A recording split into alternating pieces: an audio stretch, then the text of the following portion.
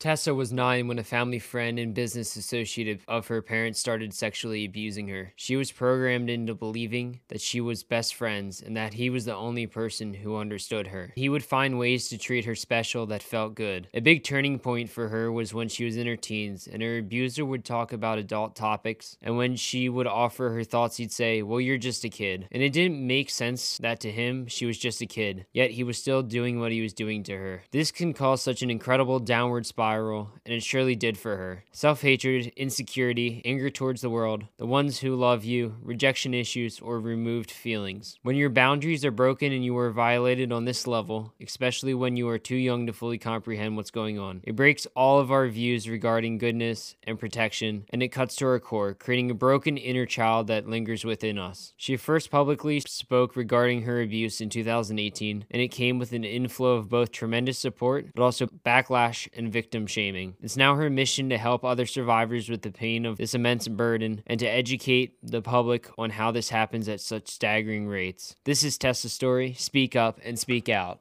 Hey survivors, so you see, we're not just telling stories, we're changing lives and showing people they are not alone.